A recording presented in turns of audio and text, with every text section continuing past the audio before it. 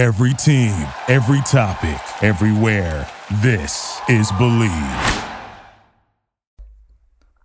On this episode of the Front Office Podcast, Sean and I talk more NBA playoffs, opening week of the NFL season, a couple more predictions, and of course, the Clippers collapse. So let's hop to it.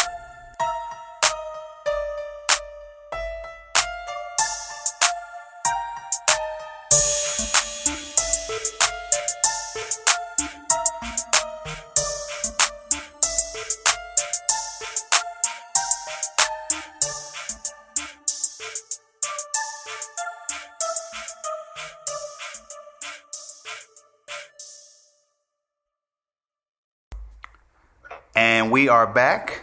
We're joined again by Sean Gantworker. How you doing, buddy? I'm doing all right. I had a difficult day, but I have a Marcus Smart soundboard. He's telling me to persist, and a lot of stuff I can't mention on the podcast. Oh, yeah, definitely. You know, Marcus Smart, after Game 2 loss of the Miami Heat, I think he and Jaylen Brown are on the best of terms and yet the worst of terms at the same time, if that's even possible. Also, we'll do that. We always knew Marcus Smart was a bit of a... I think this will be a positive, but for now, it's actually fairly entertaining just to talk about. Yes, definitely. So here's my question, Sean. So I know that you are Team Cardiac Kemba.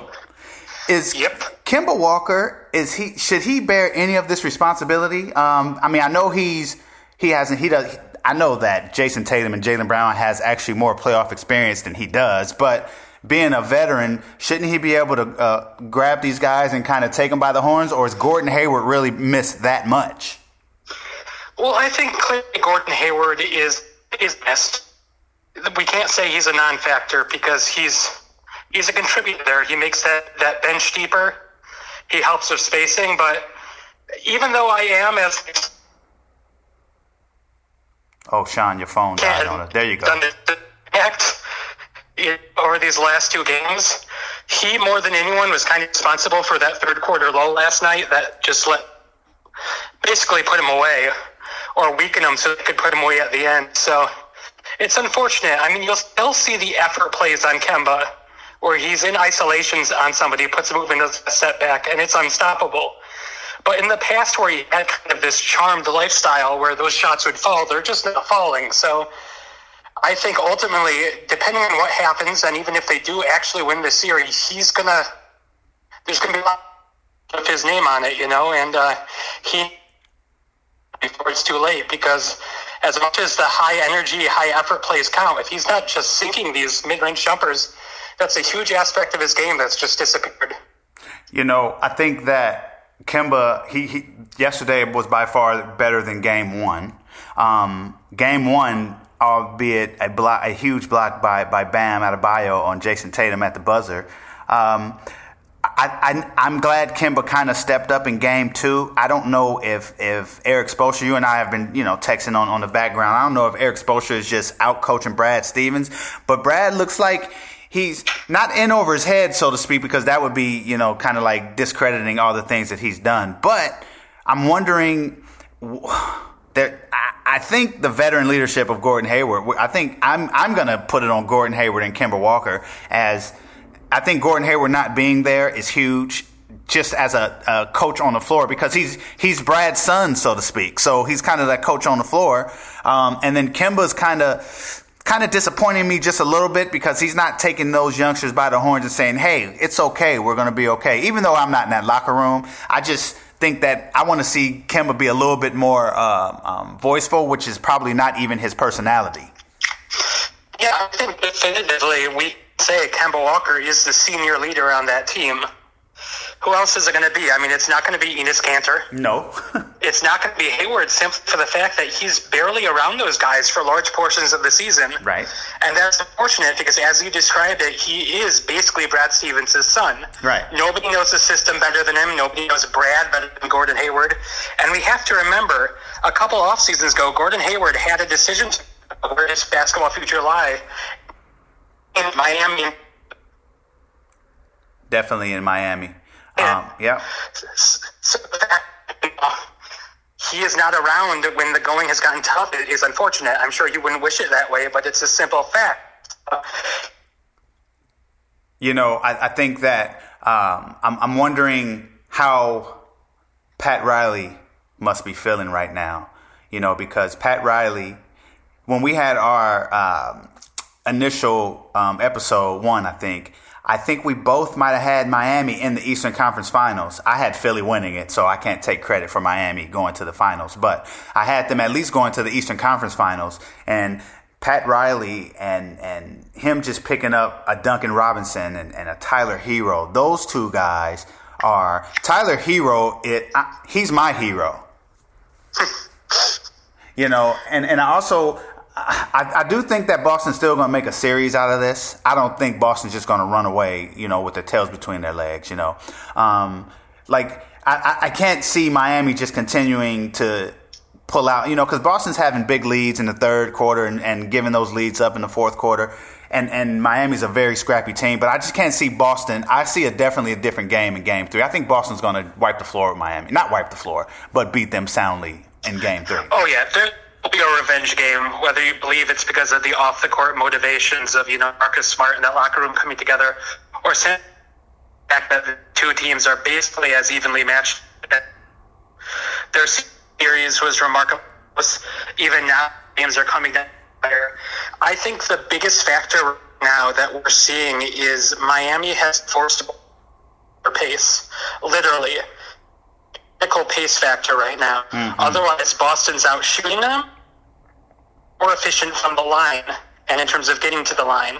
So what that means that the frenetic defense that Miami is playing is a lot of stratagems and just and that's what we talked about. Leadership comes into fact because they need to execute half-court sets for Jaylen Brown to be a little more efficient, and they are not getting into their offense because Miami is disrupting the heck out of that. So unless that changes the series, but wherever you were just standing, go back there because your phone just went out on me. Wherever you were just standing 27 seconds ago, go back there. No, I am sorry. Well, I'll just think Boston needs to slow down. Not letting. They're obviously playing at a faster pace. They play this frenetic defense, swarming, and Boston is panicking, which is a little unexpected. All hands, they have them whether they want to. Definitely. I go. Sean, your phone's really crappy right now. You're going in and out. I'm moving. Can you? Not really. Let me pause this. Cool. So. The other thing that we talked about, Sean, was that Clippers collapse. Mm-hmm. I sent you a text. I said, do you think Doc can find his way back to Boston? And so eloquently you responded, only if he buys a plane ticket. Do you think Doc keeps his job? I think he will. I don't think he should. Okay, I'm going to totally agree with you there. I think that, and I think it's more, and this is what I said in my text back to you. I said, it's in this climate that we're living in, I don't see Doc Rivers getting fired just because of the lack of African-American coaches in the NBA. And not that that should be advantageous to him, because it should not be, but I don't think that ownership group is going to...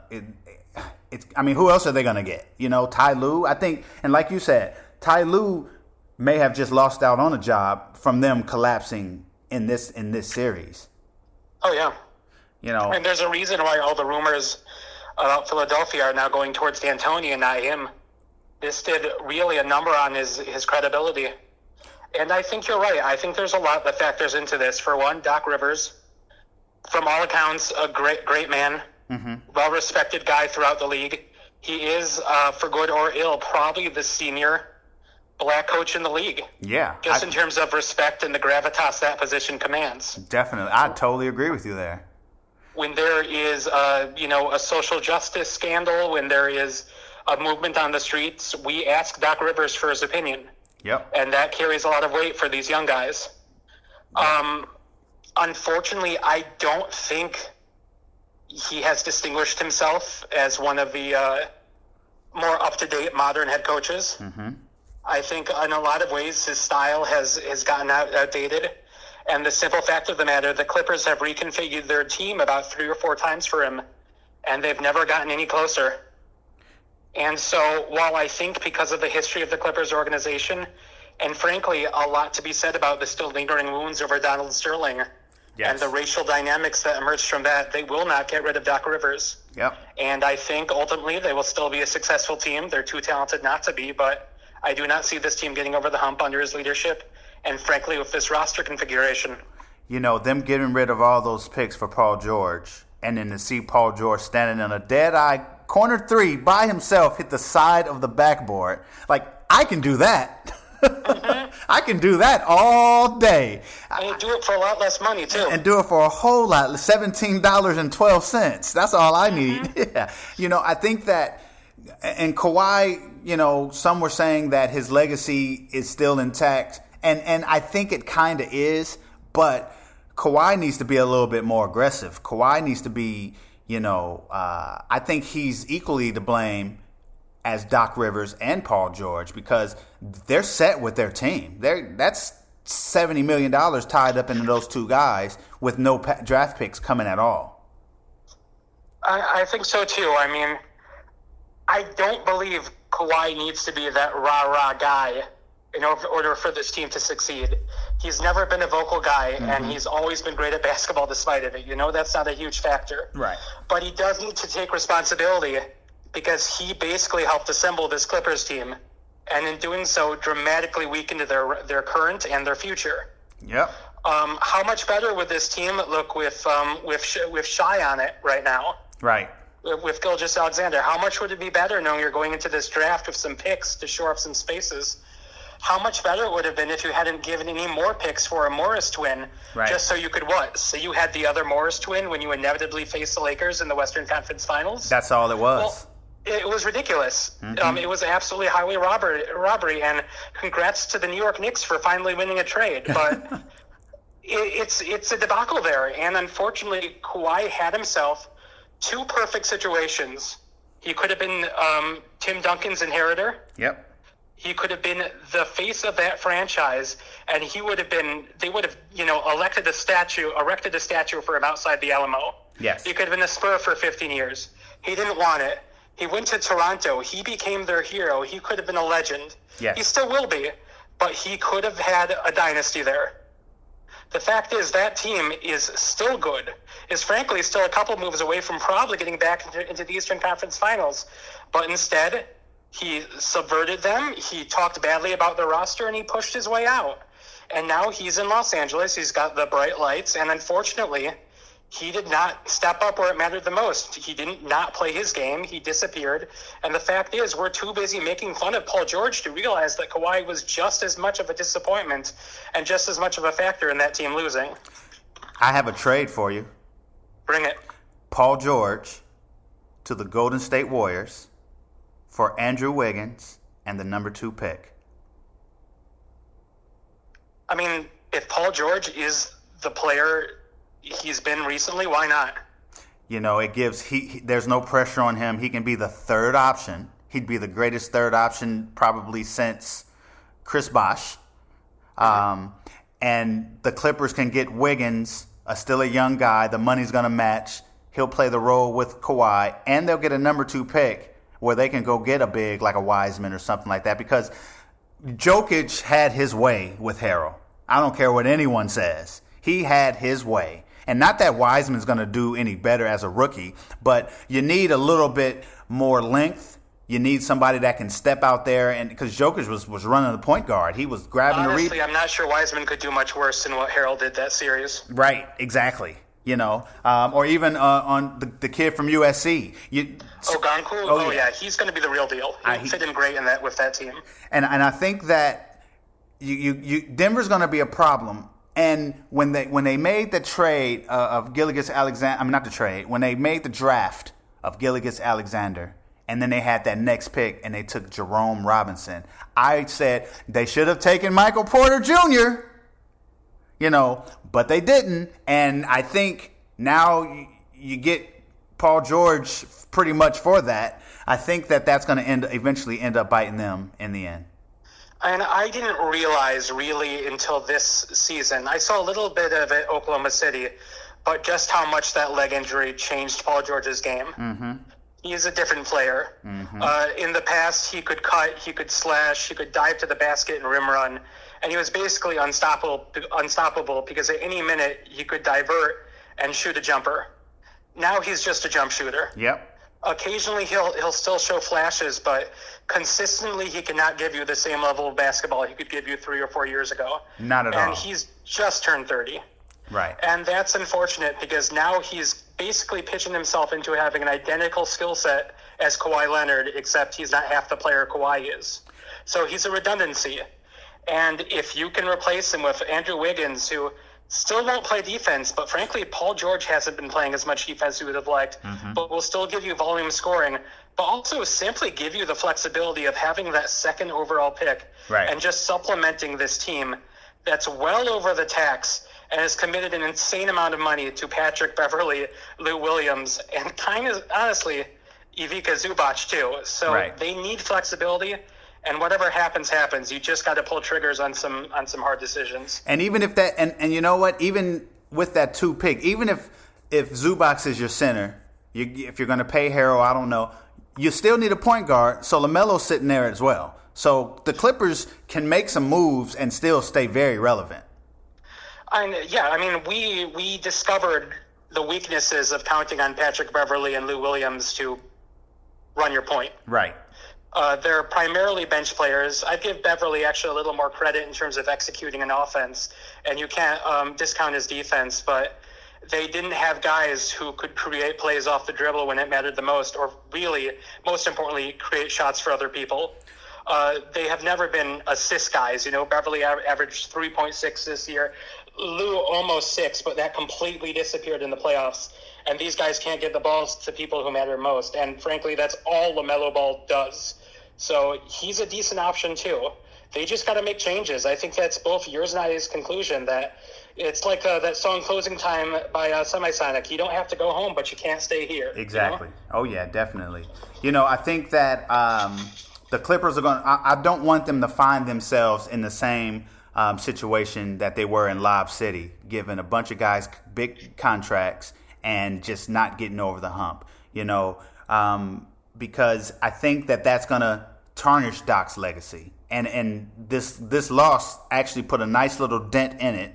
Next year is going to be the year you either, if he doesn't at least get to the finals, or at least to the Western Conference Finals, where they haven't been ever in their 50-year history, something has to change. And it's just crazy, though, because this was their year.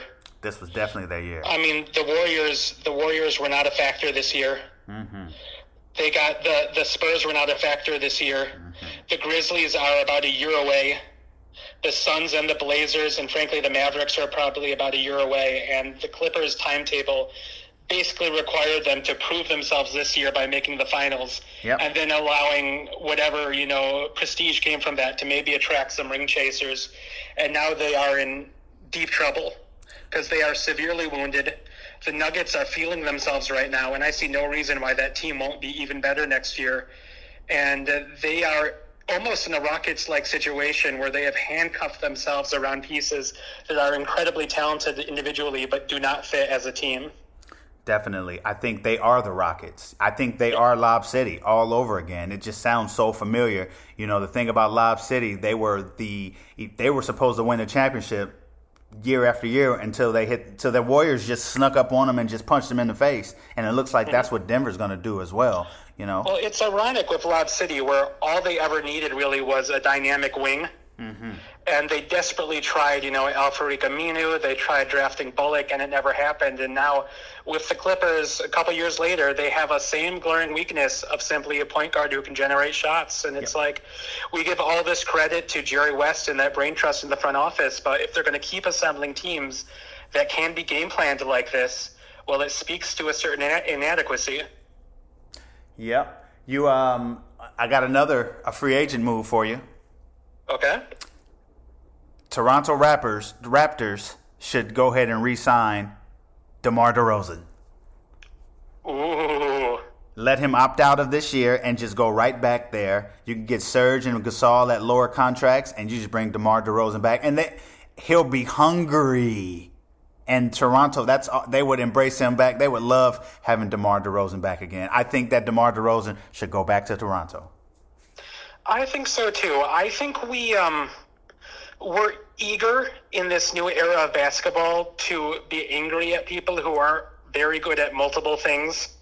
You know, everybody needs to be a Swiss Army knife of a player, and we now discount people who can, for instance, shoot or score. Mm-hmm. Guys like Rudy Gay and DeMar DeRozan, who, yeah, there's deficiencies throughout their game, but when you rely on them to do what matters the most, putting the ball through the hoop, they can do it. So the Spurs have been collecting those guys recently and letting them prove themselves as winning basketball players, and I think while it might not be in DeMar's best financial interest, opt out of $28 million, I think Toronto would embrace him. I think being next to his best friend, Kyle Lowry, would do wonders for him mentally.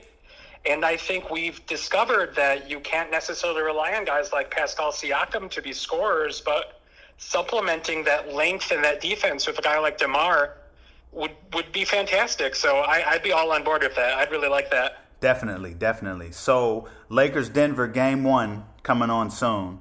I think Denver's going to pull out Game 1, and some just because they're just hot right now. I want to see Bol get a little bit of playtime because I think his length can kind of spell Jokic, and Plumlee. His length can kind of play with JaVale a little bit and kind of stand out there with Anthony Davis a little bit. Not saying that he can stop them or anything like that, but just that length right there, that 7'2" length, and it might be necessary for Denver to go up against those big guys because I can see Dwight Howard really doing something great this series just because he knows that this is his opportunity to kind of, hey, Jokic just killed the Clippers. He's not going to do that to me. Mm-hmm. It would be nice seeing Dwight rise up to a challenge like that. And I heard Stephen A. Smith the other day say that Paul George is the new Dwight Howard, and I just want Dwight Howard to kind of take that as a challenge to say, no, Dwight Howard's the new Dwight Howard. I mean, why not? If he's ever had the chance to prove himself due to the burden of low expectations, it's now. Nobody is relying on Dwight Howard to be the man anymore, and he's had a pretty good year. He is no longer the dominant Dwight Howard, but he's found a nice place in this structure Frank Vogel's created, and being able to even put a dent in what Jokic has been doing would be absolutely to his credit. And I mean, we're seeing right now that in the 3 non-bubble games that the Lakers-Clippers played together, Howard was a factor. He wasn't a huge factor, but he averaged seven rebounds in about 20 minutes per game. Jokic still got his, but he struggled from the field a little bit. And that's to the credit of that storming defense Vogel plays and those bigs like McGee and Howard who can be used to double them. But I'm done doubting the Nuggets. I thought that they would be trounced by the Clippers, and they thoroughly embarrassed me and embarrassed everybody else. And I'm seeing online, and I don't know why I spend so much time online, but hey, it's a sickness. Yep. People writing the Nuggets off, and I think it's incredibly stupid. Because I think we're seeing a team that's figuring out that they're very, very good, similar to what the Miami Heat are doing. And you never want a young team to realize that they're better than they think they are. Right. Because that means they're going to start surprising you. That's what happened. I told my buddies 2 years ago, I said the Nuggets are the Warriors before the Warriors started winning. And the Nuggets, as soon as you give a young team that kind of exposure and that kind of confidence, the sky is the limit, and I can see Denver, next year Denver's going to be ridiculously scary, but I can see Denver really putting some fear in the Lakers, and it can go 7 and Denver can end up winning that. I think so too. I don't think it would be a huge shock for the Nuggets to win this. Right now I have the Lakers winning in 6, but I don't want to call anything declarative until I see these teams actually play each other. Exactly. And what the matchups actually looks like. My X factor right now is going to be Michael Porter Jr. Because I think, and I mean, everybody knows this, but he's going to be something special. Yes. Now that his back appears to be healthy, he is showing me the same kind of signs that actually Paul George did his rookie year with Danny Granger right before he was ready to kind of assume that mantle. Right. I'm seeing the growing pains, but the signs, the good signs, are far outweighing any of the negatives. And I think we could really see Michael Porter swing some of these games because that dude likes a challenge. And the fact is, for a guy who people thought was going to be the next Kevin Durant and maybe the next LeBron James, he's playing the LeBron James. Yes. So if anything's going to get him to lock down on defense a little bit and earn some minutes for Mike Malone, it's this matchup. So I could really see him coming in and just punching the Lakers in the mouth because Kyle Kuzma's fine, but he can't match up to a Michael Porter who's playing his best ball. You just took the words right out of my mouth. I think that he's going to look at Kyle Kuzma because Kyle Kuzma's obviously going to get that assignment off the bench. And I can see Michael Porter Jr. saying, no, Kyle, y'all better put LeBron on me.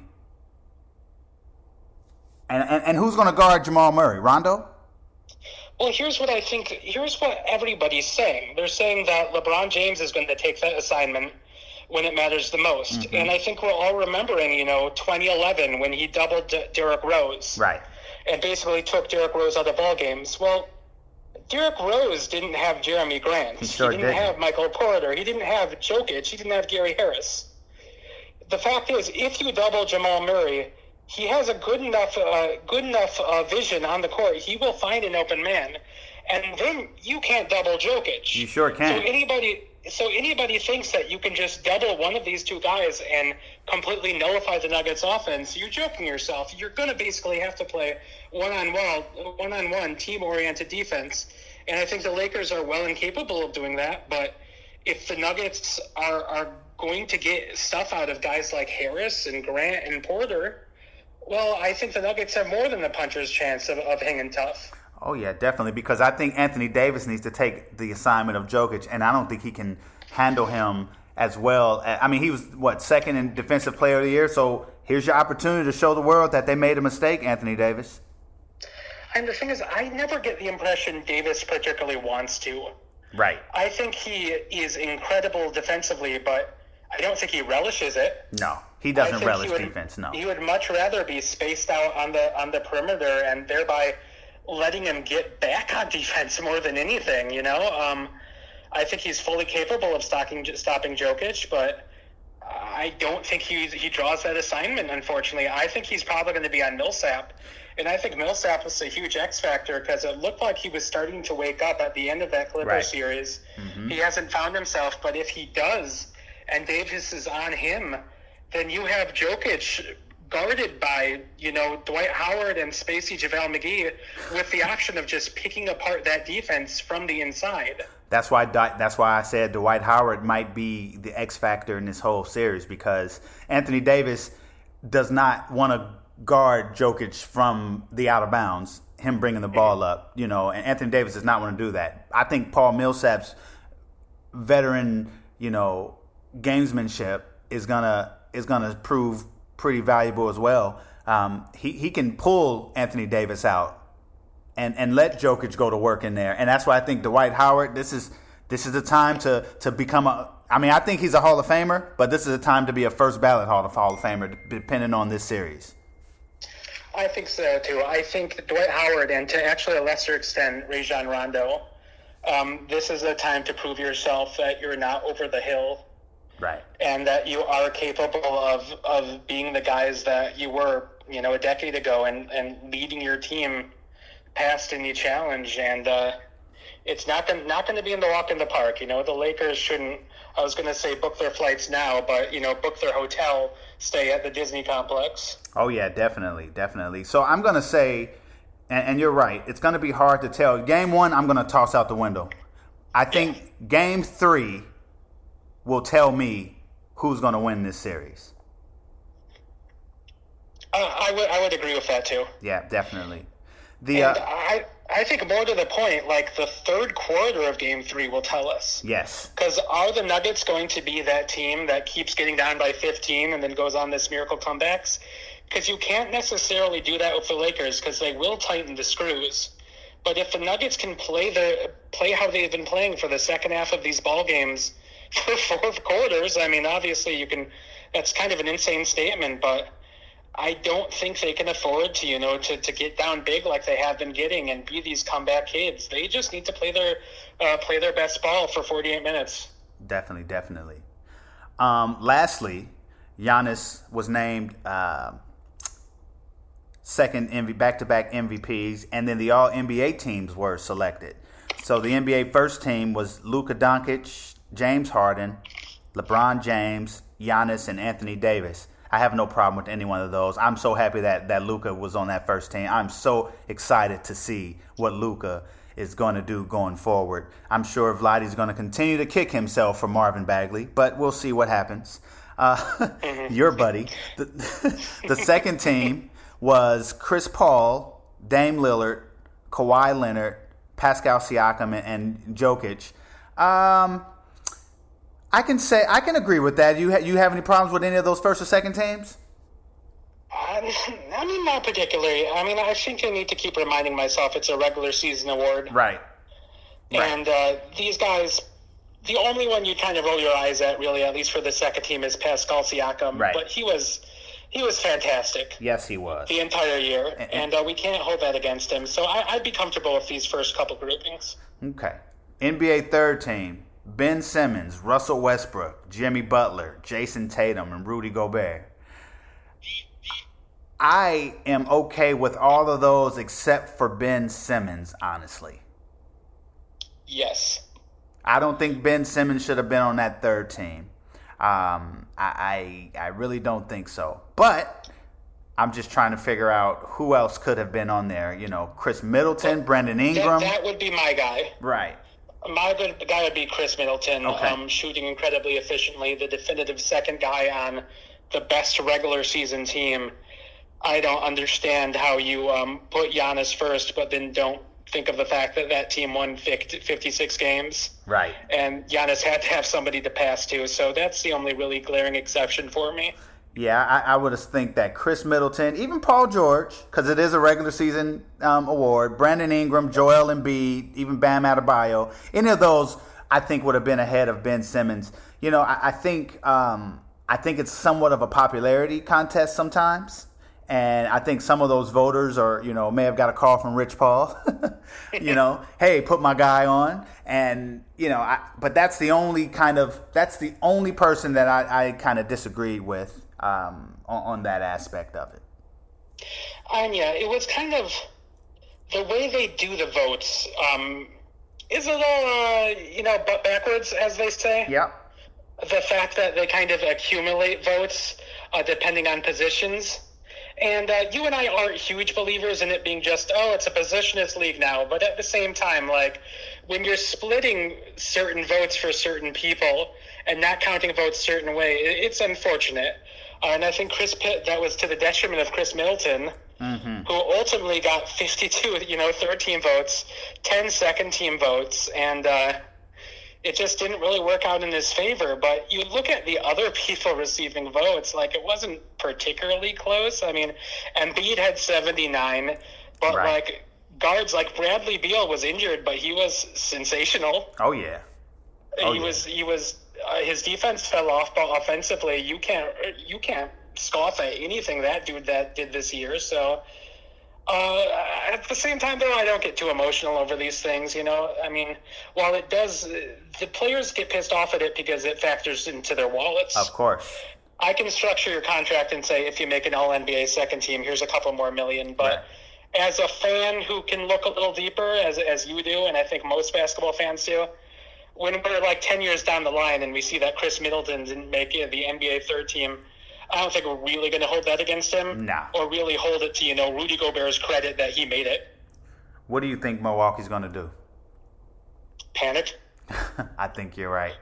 They are in trouble. Yes. A lot of trouble. They have money tied up to so many different pieces. Right. And these pieces, like we said about the Clippers and the Rockets, don't necessarily work together. Definitely. And the worst thing they can do is let Sam Presti finesse them into a Chris Paul trade. Right. That's the worst thing. And I honestly think that might be the thing they do. But it's unfortunate. The only thing about that is you get a bunch of picks from Milwaukee with Chris Paul. They're the 30th pick. They're not like lottery picks, you know? That's the only thing. But Giannis still, I don't think Giannis signs that contract this offseason. I think he goes all the way into free agency the following season.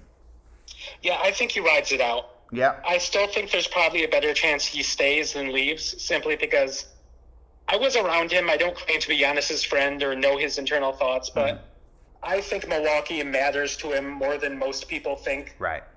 The city, I think a lot of people laugh at it, but it's his home. Right. When those guys come from other locations, see, Giannis isn't from New York or Atlanta or Los Angeles. He's from a whole different country, you know. And what we don't see is the fact that Giannis moved his entire family into a small apartment in Milwaukee his rookie year. Right. You know, like he had like 6 people living in a small apartment for 4 years. Mm-hmm. He had these incredibly formative experiences.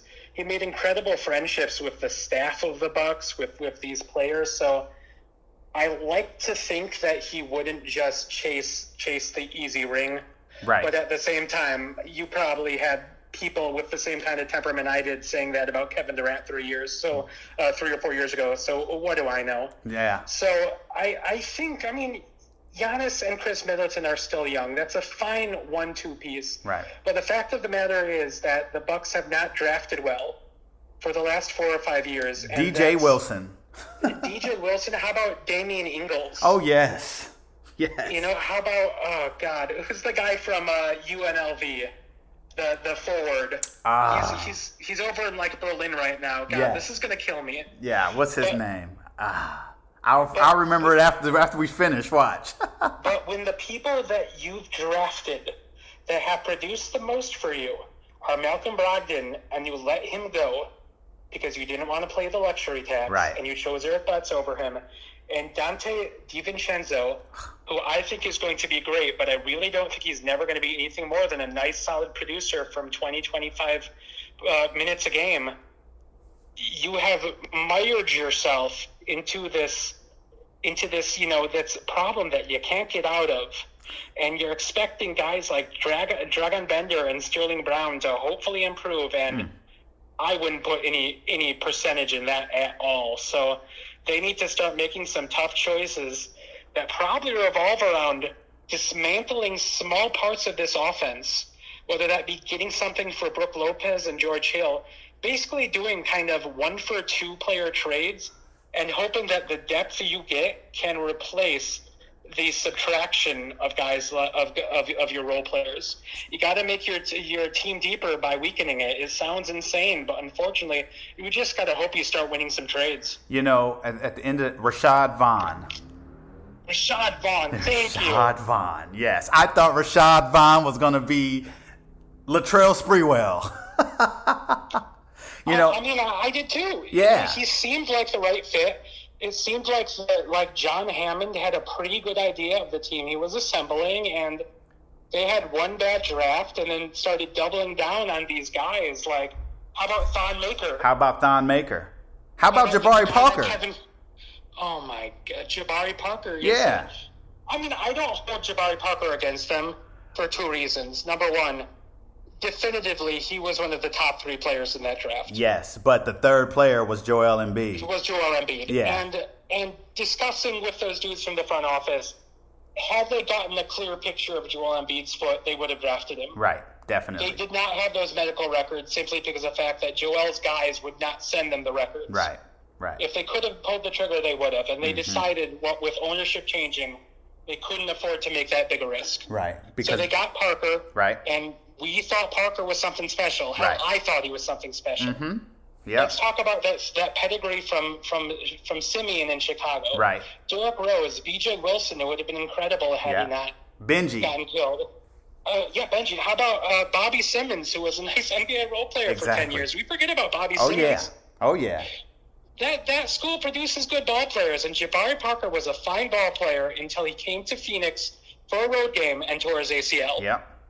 And from then on out, he could not cut to the basket anymore. He had to rely on his jump shooting, and that was never his asset. Sounds like Paul George a little bit, huh? He's very similar to Paul George, but his game got ruined by injury. Yeah. So I'm never going to talk about Jabari Parker as a draft bust, and I'm never going to hold that against Milwaukee because you know what? It happens. Right. But when you're relying on your scouting to get gems, to get these gems, these guys that are, mocked, let's say, in the top 15, guys like Thon Maker, guys like DJ Wilson, guys like Vaughn that have potential that only you can see and that doesn't pan out, well, that's when you start looking like a fool. Yeah. And that's the reason more than anything that Bucks are entering into a year with Giannis with a huge question mark, only 8.4 under the tax, but about $100 million tied up to 5 dudes who aren't Giannis and aren't Chris Middleton. Right, because Eric Bledsoe, they have to figure no one. But like you said, you have to get rid of a Brook Lopez, or you have to have someone who, hey, we need a backup point guard. Okay, we'll send you Eric Bledsoe, send us a second-round pick, and we'll eat some of that contract. You almost have to tear it all the way down. But then I don't know if Giannis wants to get weaker to get better. That's the biggest problem, right? It's just a bad situation simply because of his contract. If you had 2 guaranteed years of Giannis now, if he takes that Supermax even, which we don't think he will, nope, then maybe you can afford to tinker around the edges with this team. But you put yourself in a win-now situation with a situation that is not built to win now, unfortunately. Right, and not this is not a knock on Brook Lopez, but no one wants Brook Lopez with 3 years left and 40. I mean, that contract's very nice. Don't get me wrong, $13 million a year. But I don't see a team taking a flyer on Brook Lopez unless they are that close. I mean, unless it's the Lakers or the Clippers. It'd have to be a team who just needs that extra big who can stretch the floor a little bit. Exactly. Unless you just need to see if you can finesse another contending team out of giving you depth pieces or second round picks. Right. And hope that your scouting staff is strong enough to hit on those guys. Yeah, because this draft is the year that your scouting staff better be on their toes, because you can lose your job in this draft. Oh yeah, you can lose your job, or let's be honest, you can probably make it. Yes. You can because I think this draft, and we'll probably get into this at a later date, and we've gotten into it before. I think this draft has a lot more gems in it than we're giving credit for. I think so, too. And if you get these guys in the right situation, you'll be just fine. Yes, but they're going to be these guys there's going to be one of these top 5 picks that's going to flame out all the way. But then there's going to be some of these later rounds. I'm holding hope for R.J. Hampton for some reason. I just think that kid's going to be amazing. The later round guys, the second round guys, Vernon Carey from Duke. Those kind of guys. I just think one of those guys are going to shock you. Oh yeah, I mean, I think a team probably in the early second round is going to get Paul Reed out of DePaul, and basically discover that they've got a guy who's going to give you elite rebounding and lockdown defense for about 15 to 20 minutes a night. They're going to slot him into an NBA rotation, and that dude's going to produce immediately, and everybody's going to say, well, we did our mock drafts, we all looked at James Wiseman, we looked at Ogongu, but who's this dude? Well, look a little bit deeper, and that's what we're going to call this draft, the look a little bit deeper draft, because like you said, those guys that were underestimating, the Baines out of TCU, the Isaiah Jones. Right. Cassius Stanley. Cassius Stanley is going to be good.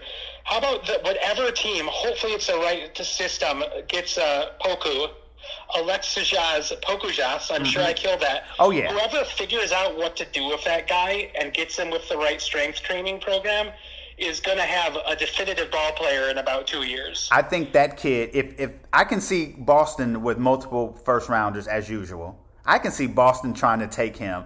I think that kid, especially when you see Jokic and Nurkic and all those kids coming over from Serbia, you have to almost just take a gamble on him just because of the pedigree, Well, I won't lie. I watched Nikola Jokic completely dismantle the Clippers, and selfishly, I just went on Basketball Reference. I went on all these mock draft sites, and you look and just look for the next Nikola Jokic. Right.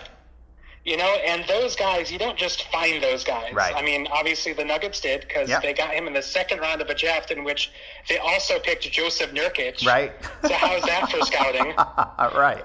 But you look at a guy like Poku, and the numbers aren't there, but he's a projectable guy, right? Yes. We see these passes out of the post. Yep. We see what looks like a guy who runs like a freaking gazelle, despite looking like a almost Manute Ball-esque stick figure. Oh yeah. And and you just see dollar signs when you look at that kid. Yes, you do. You get him in the right weight training. You get him in a nice G League team. You let him play there for a year, like a Marcus Howard or a Trey Jones. Or I feel the same way about Marcus Howard. I'm glad you said that. Peyton Trey Pritchard. Jones too. Trey Jones can run an offense. Oh yes, he can. Doing? Oh yeah, he can.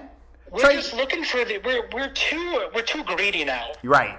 Every basketball fan, we want everybody to come in and be these, these 5-tool weapons who can do everything. Right. Well, just get a guy who can pass, shoot, and defend, That's why I love Peyton Pritchard. I love Peyton Pritchard. Peyton Pritchard, too. And for the right team, he could go play on, and he can shoot. He can run a team. Trey Jones, same thing. Clippers can use him in a second round, and he'd be running their team by mid-season. Absolutely. I mean, let's stop looking for Chris Paul in every draft and start looking for Darren Collison. Exactly. And maybe, just maybe, you'll find Chris Paul. But let's not overthink this. Here's another name for you. Why are we going crazy about Udoka Azubuike? Oh, he's a nice big out of Kansas. I love that guy. Why are we going insane out of the two dudes from Michigan State? Right. Xavier Tillman and Cassius Winston. Those guys, in terms of numbers, what were they supposed to do? Average triple doubles? Like, what did they do on the basketball court that we don't like? Exactly. Other than being a little short. Right. That's it. That's my appeal, to the crazy world we live in. Be good ball players and win ball games. And that's it.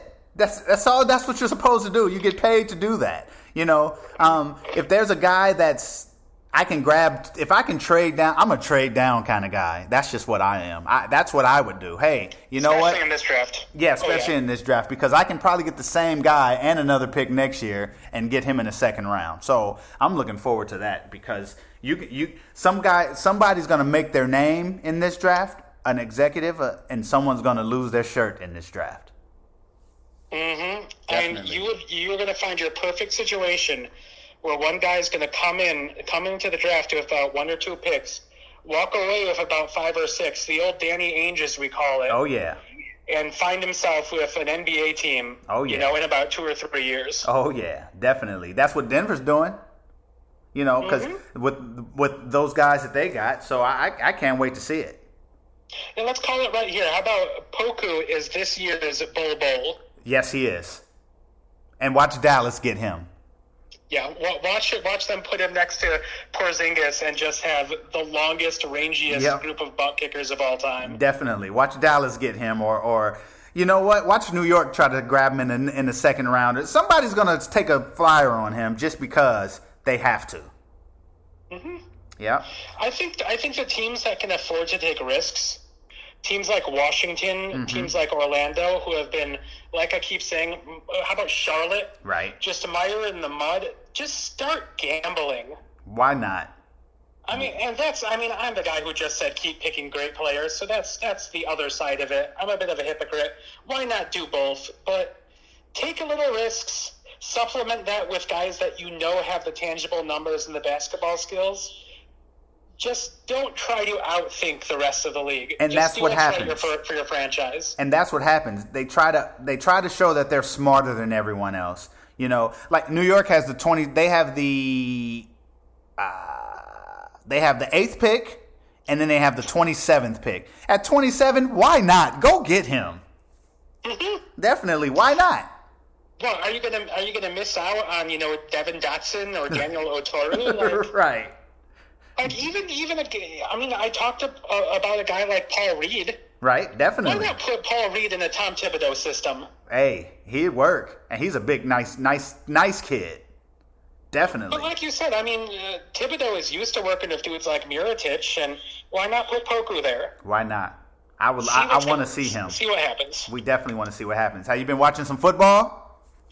I have. How about my Miracle Bears? Oh Lord, Trubisky. I thought Trubisky was going to get pulled, but they stuck with him.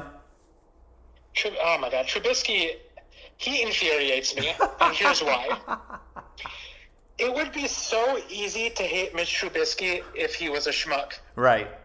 If he was like Baker Mayfield or even like Cade McNown for Bears fans. Cade McNown. Oh, Lord, the UCLA guy. Oh, my God. I'd be so happy just to bury him. But he is such a good kid. And his teammates love him. The media loves him. Yeah. I love him. Yeah. All I want to do is see that guy smile, you know? It's a little bit of a man crush. Yeah, I understand. The fact of the matter is he can light my hopes and dreams on fire for 3 quarters, and then during the 4th quarter turn into the Terminator, and I turn that TV off and say, boy, that Mitch Trubisky, he's got potential. Yeah, he's Joe Montana all over again. So it's like Lucy with Charlie Brown in the frickin' football, you know? Yes. Trubisky's going to keep suckering me into it for an entire year. I'm going to love it, but I'm never going to give up hope. Right. Because that guy deserves the best. Hey, and just like Charlie Brown, just keep on trying to kick it, right? It's a good team, by the way. Here, definitively, football predictions. Why are we underestimating the Bears? They went 12-4 a couple years ago. They went 8-8 last year. We're acting like they were a 4-12 team. Right. They got better. If Robert Quinn comes back healthy and Trubisky doesn't keep, shooting himself in the foot, tall order, I know. Right. That team should be projected to win the division. Tell the media to shut up. I do not believe in the Vikings. I don't believe in the Vikings. I still have hope on Aaron Rodgers. Detroit is going to Detroit. And yes, you're absolutely right. How's your team looking? The Raiders we won our game 1. We got the Saints on Monday night and a home opener in Vegas. So, I'm a little nervous, but we have some nice receiving core. We got Henry Ruggs, we got Brian Edwards, we got Hunter Renfrow. So I'm just looking forward to these guys just continuing. My prediction is we're going to have the best set of receivers for the next 10 years. I don't see why not. I like largely what Maycock's doing. Yes. Doing. I didn't truly understand why they gave up on Lynn Bowden so easily. Oh, Lord, don't remind me of that. I don't really get that. Oh. I think the guy has a very good football mind. Yes. And I think the Saints are very vulnerable right now to getting rocked by the Raiders. Yeah. That Buccaneers-Saints game was not pretty. No, it was not. Tom was not looking like Tom. Brady looked bad. His receivers looked out of sync. Gronk looked like he should still be on hosting game shows. Yeah. And the simple fact of the matter is that one team had a better defense than the other. It wasn't even like Alvin Kamara ran all over them. Right. So the Raiders' defense is actually impressing me a little bit. It's getting there. It's getting there. I'm optimistic about it. But back to Lynn Bowden, I can see him in Miami, him and Tua doing some amazing things in Miami, and that's going to hurt my heart. They say what I was reading was Las Vegas was a little bit too much for him. He was more concerned about buying cars than studying the playbook. I could see that. But you sent him to South Beach? Yeah, even worse, right? Right. I see a little Cordero Patterson in Lynn Bowden. Yes. Just where teams are going to struggle to figure out what to do with him. Yes. He for played about 3 or 4 years. He played quarterback, wide receiver, and running backs. And when you have a player like that, you can just move him around all over the place. But I think the nightlife's not a great idea, but at the same time, it's not like Miami's right on the beach. That stadium's actually right in a retirement community, so hopefully they can get him next to some really nice, well-mannered 65-year-olds on golf carts. Will pin him down. Definitely. But like you said, there's a lot to like. You have my guy Nick Kwiatkowski. Oh yes, I love him. He got hurt, but I love him. Yeah, if he can, he keeps getting hurt in the same place, which scares me. Right. It's these solar plexus, middle of the body injuries. If that dude stays healthy, he's gonna produce. Yes. Nobody realizes how good he is. Jonathan Abram just destroys people. I love Jonathan Abram. I love Josh Jacobs. You know, Josh Jacobs special. like you said, Mayock has been hitting on these drafts. I hope Cleveland Farrell turns it around, but Max Crosby, I have a man crush on him. Plus, here's one guy I'm not going to give up on that multiple teams have already given up on, Zay Jones. Oh, okay. The receiver, yep. I watched that dude in college. He caught everything. Okay. My comparison to him actually coming out of school was Anthony Miller, who's going to show out this year for my Bears. Yes. That dude had the best hands in college football. But more to the point, while Anthony Miller was a big play receiver, Zay Jones was a possession guy. I don't understand why he hasn't figured it out. I don't see why he can't be like a Wes Welker, Julian Edelman, move the chains guy. Right.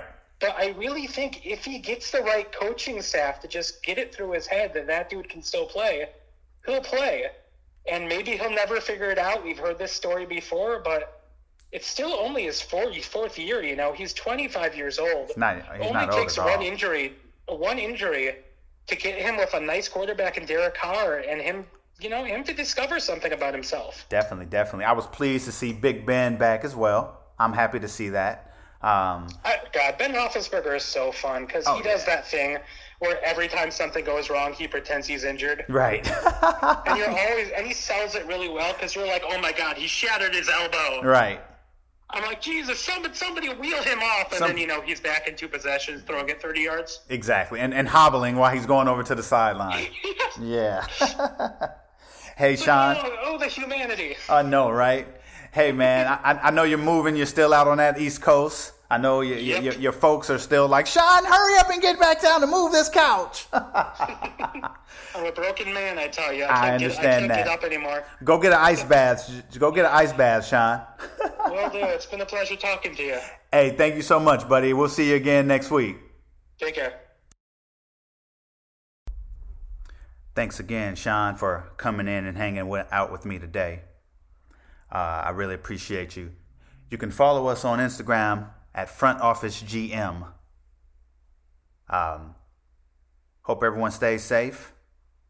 We're going to talk baseball next time because Major League Baseball's playoffs are going to be starting. Anyway, I'm about to watch this Lakers-Denver Game 1. This series should be exciting. Everybody, keep loving each other. Stay safe out there.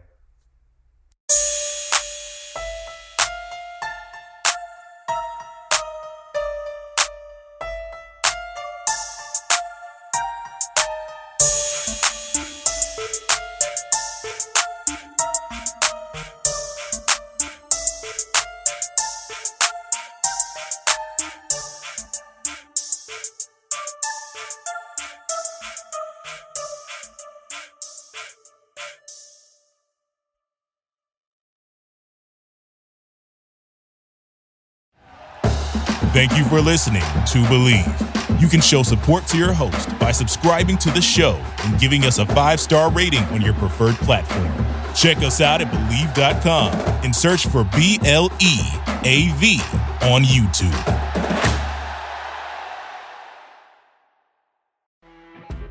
You know when you're listening to a true crime story that has an unbelievable plot twist that makes you stop in your tracks? That's what our podcast, People Are the Worst, brings you with each episode. I'm Rachel. And I'm Rebecca. We're identical twins who love true crime cases that make you say, didn't see that coming, and we hate the people responsible for them. Listen to People Are the Worst now on Apple, Spotify, or wherever you get your podcasts.